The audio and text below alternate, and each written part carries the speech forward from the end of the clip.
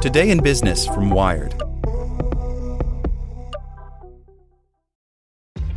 This episode is brought to you by ShipStation. You know, some things take a lot of work, like sending little robots to far-off distant planets. And just as that's challenging, so too is running a successful e-commerce business, especially when there's so much to do. So I want to introduce you all to ShipStation. Now, I love using ShipStation because of its easy-to-use dashboard, which makes managing orders and printing labels a breeze and super smooth. Oh, and the customer service is just out of this world. It's exactly what you need to help grow your business. Sign up for your free 60-day trial at shipstation.com/technews. That's shipstation.com/technews. With Lucky Land Slots, you can get lucky just about anywhere. Dearly beloved, we are gathered here today to... Has anyone seen the bride and groom? Sorry, we're here. We were getting lucky in the limo and we lost track of time. No, Lucky Land Casino, with cash prizes that add up quicker than a guest registry. In that case, I pronounce you lucky. Play for free at LuckyLandSlots.com. Daily bonuses are waiting. No purchase necessary. Void where prohibited by law. 18+. Terms and conditions apply. See website for details. Today in Business from Wired. Latino founders have a hard time raising money from VCs. Despite diversity pledges, funding to Latino-founded startups in the U.S. still lags, accounting for only 2% of venture investments last year. By Ariel Partis. A few years ago, Rocio Van Nierup visited the tech accelerator Y Combinator. Nierup is the co-founder and executive director of the advocacy group Latinas in Tech. As she walked through the building, she passed by photo after photo of the teams that Y Combinator had funded. Nierup noticed they were all white men. Where are the females? She asked herself. Where are the brown people?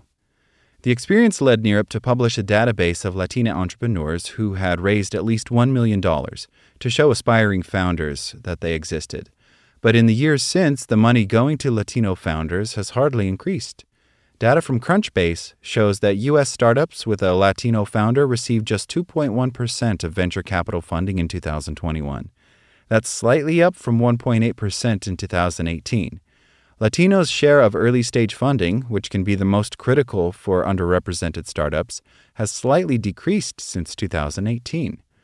Another recent report from Bain looked at the top 500 venture capital and private equity deals in 2020. Fewer than 1% involved a Latino founder. The report also found that investors cut smaller checks to Latino founders on average, such that Latino founders needed roughly twice as many investors to get the same level of funding as startups with white founders.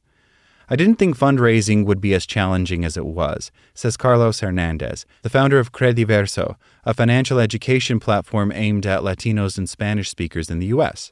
When Hernandez started raising his seed round last year, he figured investors would like his background in finance and jump at the opportunity to address a need for millions of Latino consumers.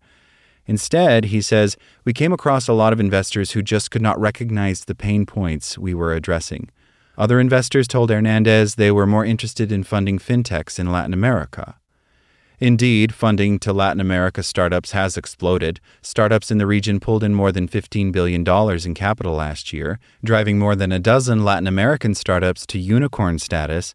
Founders like Hernandez say that's great, but similar investment opportunities exist in the U.S., and venture capitalists don't seem as interested in them.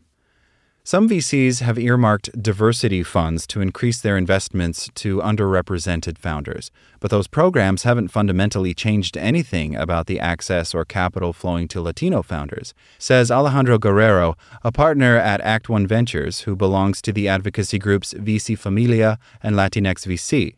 The proof is in the data, he says. There just aren't enough people investing in these communities.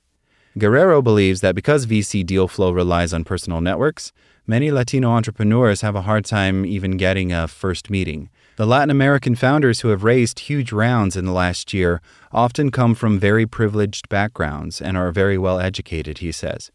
The founder of digital bank Nubank, the most valuable private startup in Latin America, went to Stanford.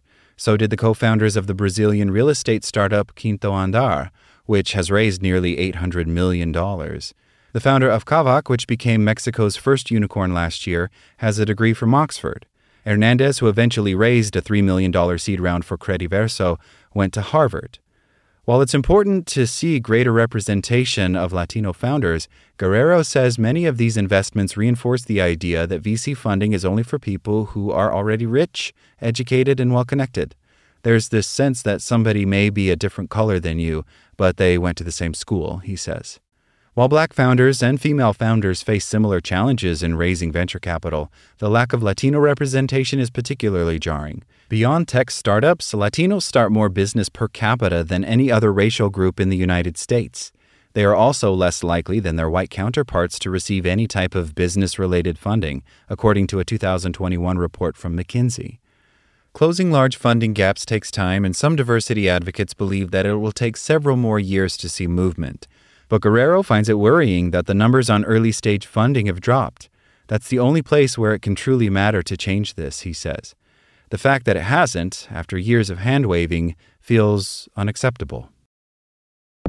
Like what you learned? Subscribe everywhere you listen to podcasts and get more business news at wired.com/business. This is the story of the one. As a maintenance engineer, he hears things differently. To the untrained ear, everything on his shop floor might sound fine, but he can hear gears grinding or a belt slipping. So he steps in to fix the problem at hand before it gets out of hand. And he knows Grainger's got the right product he needs to get the job done, which is music to his ears. Call, click Grainger.com, or just stop by. Grainger, for the ones who get it done.